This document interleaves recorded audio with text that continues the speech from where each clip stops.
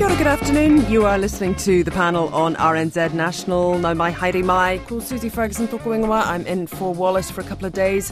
With me today, Johny O'Donnell, communications consultant and strategist based in Nelson, and also professional director, principal of consulting company Talkpoint, and of course, former government minister and former ACT MP, Heather Roy, also with me. Kia ora, koroa.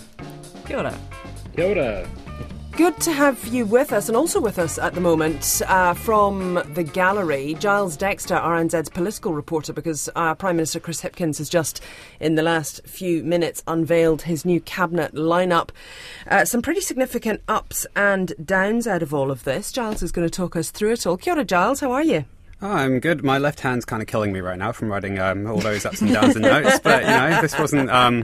this is a little bit bigger than the so-called minor reshuffle from last year. So getting into it, the big winners from all of this, you've got Jan Tinetti, Michael Wood, Aisha Verrill and Kiri Allen all really moving up the ranks. Jan Tinetti's taken that education portfolio off Chris Hipkins, which was kind of always signalled. She had been taking a lot more of those responsibilities since last year. Michael Wood has moved all the way up to 7 from 15. He is keeping his transport and immigration roles, and he's been given a brand new role, which has just been created for him, which is Minister for Auckland. The National Party actually created an Auckland spokesperson a couple of weeks ago, and Chris Hipkins says that the last couple of years have shown that Auckland really does need its own focus. Kiri Allen she keeps her justice portfolio, but she moves up to the front bench. And who else is there? Oh, and Aisha Verrill takes health off Andrew Little, which was kind of a bit signalled. He had started to lose the support of the sector, and now that he'd got those really tough health reforms through, Chris Hipkins kind of wants someone to now sort of take the reins and get them delivered. If you just hang in there for us, Giles, because I'm going to go to the panel on this one. Heather, you're in the studio in Wellington. Great to have you with us today on RNZ National. And interesting, as we were listening there to the reshuffle as it was being announced, and various noises being made of it. Oh, that's interesting. What about that one? Oh, what are your the ones that are really jumping out to you? Yeah, I think Jan Tinetti, not surprising at all that she has taken on the full education portfolio. She was Associate Education before, but a little surprised that she's jumped up to number 6. Aisha Verrill was signalled, of course, as Giles just pointed out, for health. I think that she will be welcomed by the health sector. She knows the environment really well, but she's still a very new MP, and health is a huge task. Yeah, from that political perspective, what is it like to be a relatively new MP? And to get that, you're still, to some extent, finding your feet in Parliament and in the political world. And that's a big responsibility that she's been handed. Yeah, it is. And look, it's a great advantage when you come to Parliament as a new MP in opposition, because you do get time to find your feet, learn how all the processes work. It's a huge growth curve, and for anybody really, no matter how able. And to come into government straight away is a big ask. But health is a huge portfolio. So it'd be very interesting just to see how she comes and manages the health reforms, which are also really significant, because there's a lot of bedding in that needs to be done. Health's in many respects in crisis. In crisis and of course in perhaps flux is the wrong word, but certainly with the new health authorities that are just really standing up now, it's certainly a huge time of change for the whole sector. Johny, for you, what are the ones that you're really noticing out of this new lineup that Chris Hipkins has unveiled? Yeah, I thought it was a really interesting reshuffle. I think the Minister for Auckland was a particularly smart move, especially given current events. I know the decision was made prior, but I think that Labour essentially lost the mayoralty last year there to Wayne Brown, and that's the first time that a Labour-supported candidate has lost since the formation of the Super City. So I think a renewed focus on Auckland and getting some teeth in cabinet around Auckland issues, I think, is probably a really smart move. It's also good to see Labour have brought through some fresh faces as well. I think that was essential. There is a sense of renewal, and Chris Hipkins making his mark here. If I look across it, and I think it's despite some movement by the numbers, it's pretty disappointing for Māori on the whole. It really does reinforce the suspicion that under Chris Hipkins there's going to be a bit of shying away from that co-governance agenda and the strengthening of Māori leadership. We saw Nanaia lose local government to Kira McAnulty. We see Peeni Henare lose defence. So that's two quite notable shifts away from Māori ministers, and they're going to need to manage that because we're hearing this narrative about a return to bread and butter issues. But let's just hope it's not just white bread, because there's plenty of suspicion out there about moving away from that agenda. So it'll be interesting to watch how that plays out. Giles Dexter, our political reporter, I'll come back to you on this one, Giles. And interesting indeed there, some of the comments there from Johny about the situation with Nanaia Mahuta. I mean, realistically, was it ever going to be possible that she could hang on to that portfolio? Yeah, you do kind of have to look at her as the biggest loser from this reshuffle. It was signalled for a long time that she would lose local government, and Kieran McAnulty coming into cabinet and picking that up has also been long signalled. Chris Hipkins says that part of this was to allow her to focus on foreign affairs, but it's kind of unusual that we had a minister doing both foreign affairs and local government, and by having this taken away from her, it means that she will be able to do more of those foreign trips, and Chris Hipkins has sort of made his expectations clear that he wants her to. He wants her out of the country doing the role of a foreign affairs minister. He was also sort of asked about the demotion of Peeni Henare as such. He didn't move down too many places in the rankings, but he did lose defence to Andrew Little, maybe as a sweetener for Andrew Little losing health. And he said that this isn't to be seen as a slight against as Māori. He values their role in the cabinet, and he has actually put more Māori on the front bench than before the process started, because he's got Willie Jackson and Kerry Allen on the front bench now. Of course, Chris Hipkins yet to detail exactly what this policy reset is going to look like as well, though. Can we read anything into Willie Jackson hanging on to broadcasting? Well, yeah, it could be interesting. You sort of wonder that, Three Waters is one of those policies that, could be in for a reset. It remains to be seen whether the merger could still go ahead. Jacinda Ardern had asked all of her ministers to spend the summer taking a look at those portfolios, and Chris Hipkins met with them all last week and a bit this week, sort of asking them, hey, where can the fat be trimmed? Because they want to go to this bread and butter, saving the economy, cost of living kind of relentless focus. So, Willie Jackson keeping broadcasting could signify, but who knows? Who knows indeed. Yeah, Heather, what do you think about these ones? What do you think that tells us? I think Chris Hipkins needs to look, the public now have made it very clear what they're not finding palatable. There's grave concerns around co-governance and what that means. I think he's right to say that people don't really understand what co-governance could look like. So I think that, no surprises there.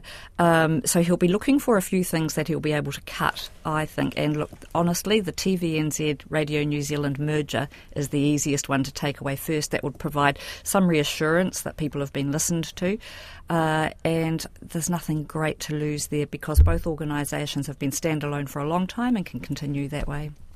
Johny, what is your reading of this and sense of this lineup, I suppose, when we also put that together with those two snapshot political polls that we got? Where does that leave us, I suppose, with Chris Hipkins not only reshuffling as coming in as the new Prime Minister, but also this is, putting the Cabinet, I guess, on the footing ahead of the election? Yeah, absolutely. Look, there's no question it's been a good start to the year for Labour, not least of all because they're staying in the headlines and will continue to. So, look, this has been good. I think this move will be good. I think Heather's absolutely right. The RNZ-TVNZ merger would be the easiest one to drop, and I suspect by keeping Willie Jackson in that post that the intent is to drop it, because if he wanted to go out and sell that reform, he would definitely be the wrong person to do it. And I also agree around the confusion around co-governance, and I think that'll be a really interesting one for them to navigate, which is that actually they've shied away from the conversation while pushing a lot of movement in that space, and I really think their mistake is not being loud and proud about the importance of that and that shared decision making. They've communicated really poorly, and so I think Chris Hipkins is making some obvious moves in that space, but he's going to need to figure out a way how to communicate that back, because things like the health reform in Three Waters, they're already occurring, and so he's going to need to gain control of that narrative. And Giles, I hope you're still with us there from Hello. Parliament. Hello. So from your perspective as well, what are you thinking that this does in terms of Chris Hipkins sort of setting the scene for election year? It is quite... the top of the cabinet remains essentially the same as under Jacinda Ardern. Those big hitters like Kelvin Davis and Grant Robertson and Megan Woods all remain the same. What he does want to bring in is a lot of new talent, and he wants to give them a good, start in an election year. So you have people like Kieran McAnulty, who's proved himself outside cabinet, being brought into cabinet. He's got brand new ministers in Ginny Anderson and Barbara Edmonds, who he believes have shown themselves to be up to the task, and a whole new range of ministers outside of cabinet, while at the same time getting rid of those ministers who'd already indicated they wanted to retire, and poor Phil Twyford has been dropped as well, who we were told was philosophical about it, and I really hope that wasn't a pun that Chris Hipkins was using. But yeah, he does want to make his mark on this. He does want there always was going to be a reshuffle. Jacinda Ardern had indicated there'd be a reshuffle, but Chris Hipkins is adamant that this is his cabinet, this is his stamp that he wants to put on this, and with all those changes, this is the focus that he wants to take forward. Giles Decter, thank you very much for the puns as well. Political reporter and updating us on the situation with that new cabinet lineup that has been unveiled by the Prime Minister just in the last half an hour or so. You're listening to the panel on RNZ National. Susie Ferguson in for Wallace Chapman, and Johny O'Donnell, Heather Roy with us this afternoon. Now, of course, the thing that everyone is talking about pretty much is the situation in Auckland, north of Orewa. It's going to this heavy rain warning red from 4 o'clock. So in the last, 19 minutes or so. The strong wind watch also in place up there. And more is also on the way while people still recovering from that devastating flooding on Friday. Now let's get the very latest update from Auckland Civil Defence Duty Controller Rachel Kelleher. Rachel, thank you very much for your time today. Kia ora, you must be pretty busy. Kia ora, yes, thanks for having me. It's definitely been a busy time, that's for sure. Yeah, for sure. Now, of course, this red warning has kicked in just in the last sort of 20 minutes or so for north of Orewa. What are the updates that you're able to give us at this stage? Well, we just had an update from our Auckland-based meteorologist, Georgina Griffiths, whose advice was really that the predictions set out in that warning still stand, and at the moment we're starting to see some of that more adverse weather moving in from Northland and across Northland, and we should expect that to hit Auckland coming in from the north throughout the night. So this weather seems to be moving as expected in that case. So what are the models telling you about what could happen? What the advice that we've been given is that, and obviously which is sort of demonstrated through those warnings, is that the areas north of Orewa can expect to have high rainfalls, and as well as wider parts of the region in the orange warning. I think one of the things that I'd just like to say is just it's quite possible that in the orange area we could also still have some adverse events, because at the moment we've got such sodden ground conditions that any sort of burst of heavy rain could cause problems. But of course our attention is certainly on that northern part of the region where we expect those impacts to be more severe. So what kinds of things, for example, are you thinking will start to come in? Because it'll be over the next few hours, I guess, as that rain moves south across Auckland City. Is that when you're sort of most worried? Well, the information from Met Service is that it's probably going to come across more in bands rather than being sort of consistent rainfall. Mm-hmm. So I think what people can expect is sort of heavy showers with some reprieve, followed by more heavy showers. And some of those could certainly be quite heavy, and they are likely to be the things that cause us issues. But coupled with that, there's also a wind watch in place, and so that could have impacts on things like the opening of the Auckland Harbour Bridge. There may be speed restrictions, lane closures for the bridge, but also there's the possibility of full closure. And heavy winds at the moment with such saturated ground has got a decent chance then of causing other things like tree fall, which can be problematic to power lines and roads and things like that too. So what recommendations do you have for people over the next couple of hours in Auckland? Of course, we're heading into that time when, if you've gone to work, this might be the time that people would be beginning to think about heading home. Yeah, that's right. The advice from Auckland Transport really is if you can leave work and head home earlier than usual, that would be ideal. From our end, make sure you stay informed. Watch the forecast. Met Service has all of the up-to-date forecasts available on their website and social media channels. And we know that weather can change, and sometimes at quite short notice. Avoid that avoid unnecessary travel. Check the road conditions. There's lots of road closures and impacts still being felt out in the road network, so it's really important that people check the road conditions before they leave and plan their journeys. Floods and flash floods can happen quickly, so one of the key things I really like to stress is if people are seeing rising water in areas where it might put them at risk, don't wait for official warnings. Take action, head for higher ground and stay away from floodwaters. Even shallow water can actually be quite dangerous. What is the situation for the clean-up? Has that had to pause because this heavy rain is anticipated? Well, I guess the fortunate thing is that most of that heavy or adverse weather is coming in overnight. And so today we've been able to keep on with our program of clearing waste and doing our building inspections. We've made really good progress on both of those things. We've had, skip bins out. We've had our contractors clearing waste and taking that through the landfill, and our building inspectors, again, out on the ground assessing homes for safety. And the situation, if people do find that there is a flood, that their houses, become inundated, are there emergency centres, or indeed are there more emergency centres that people will be able to access if need be? Yeah, so we've got 3 civil defence centres stood up at the moment, so they're open 24 hours a day, and they also include sort of wraparound support services such as Ministry of Social Development, and they are at Leonards Road School in Kelston, the Massey University Albany campus, and Mana Tukutuku at Riverton Drive in Ranwick Park. We also have support available, including overnight accommodation, if necessary, being stood up at Moana Nui Kiwa Pool and Leisure Centre in Mangere, Wellsford Community Centre, and at the Warkworth Town Hall. And we're also working on options for the Kemu community, which is likely to be the community centre there. All of the information about those different locations will be available on our social media and website channels.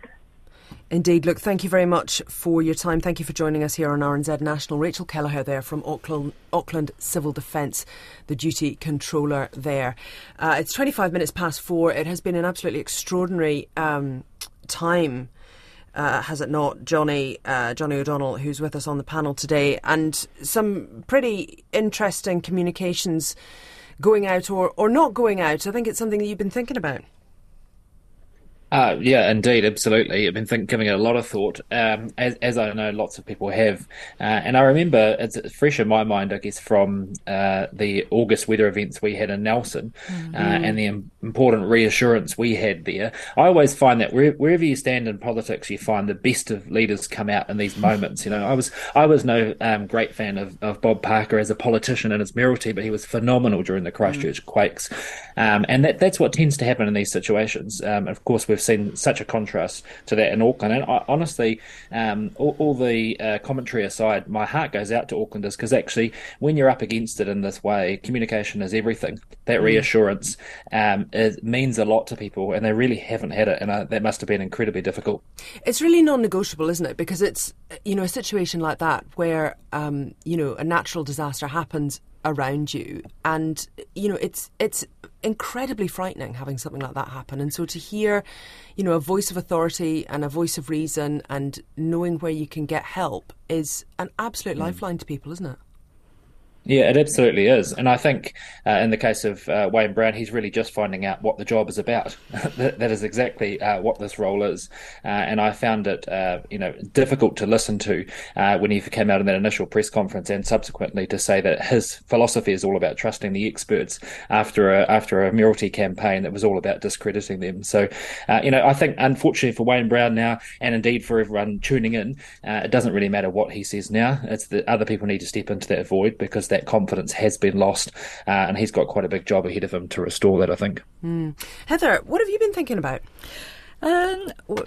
With regard to Auckland? Yeah.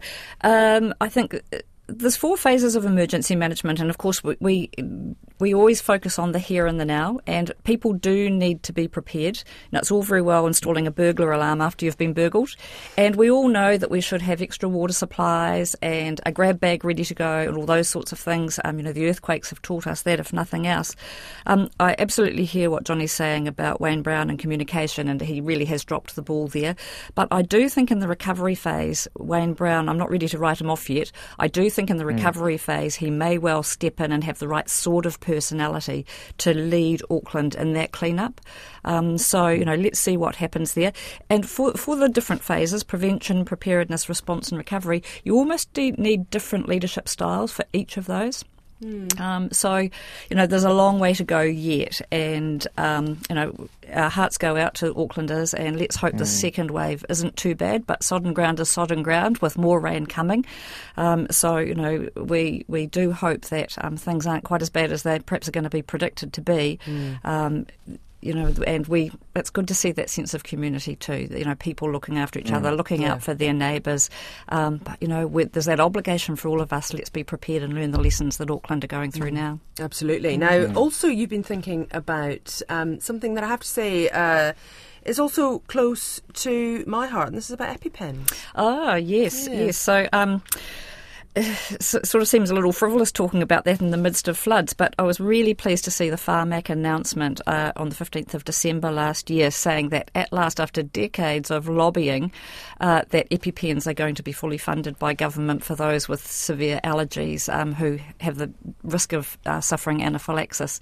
When I went to Parliament in 2002 and was ex-health spokesman, I was lobbied heavily to try and get these funded, and Pharmac seemed to think that it was okay for a 5-year-old whose parents couldn't afford EpiPens, which are expensive, about $2,000, and they have to be replaced regularly, that it was okay for them to have a vial of adrenaline in their backpack with a syringe just in case, So this is long overdue, and unfortunately Pharmac often comes to the party late. At least on this occasion it has come to the party. So those EpiPens are going to be funded from the 1st of February, and hopefully that's 12,000 New Zealanders who will be better off as a result of that. Yeah, and certainly it's not the kind of thing that you want to be in a situation where you have to think about whether you can afford to replace the EpiPen. No, that's right, and that's what people from low-income households, that's the dilemma that they've had. So they've just held on to the EpiPen they've had, hoping that if it's needed, it will still be effective. A few years ago, actually, we had this happen in the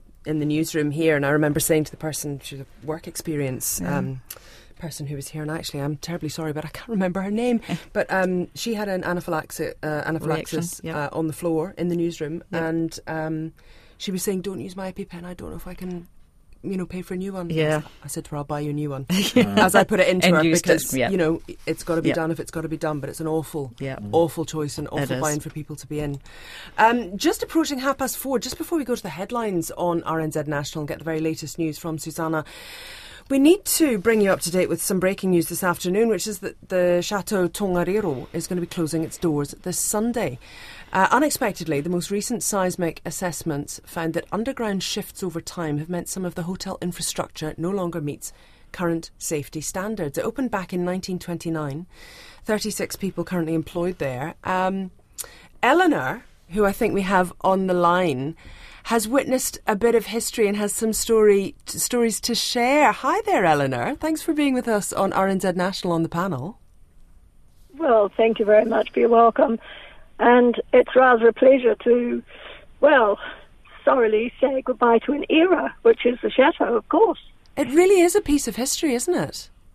Oh, absolutely. And I'm 82 now, so looking back through the various ski seasons and summer climbing expeditions on the mountain, you can see the changes that have gone on. But back then, in the mid-50s, Ngārahoe was really doing a wonderful display of exploding.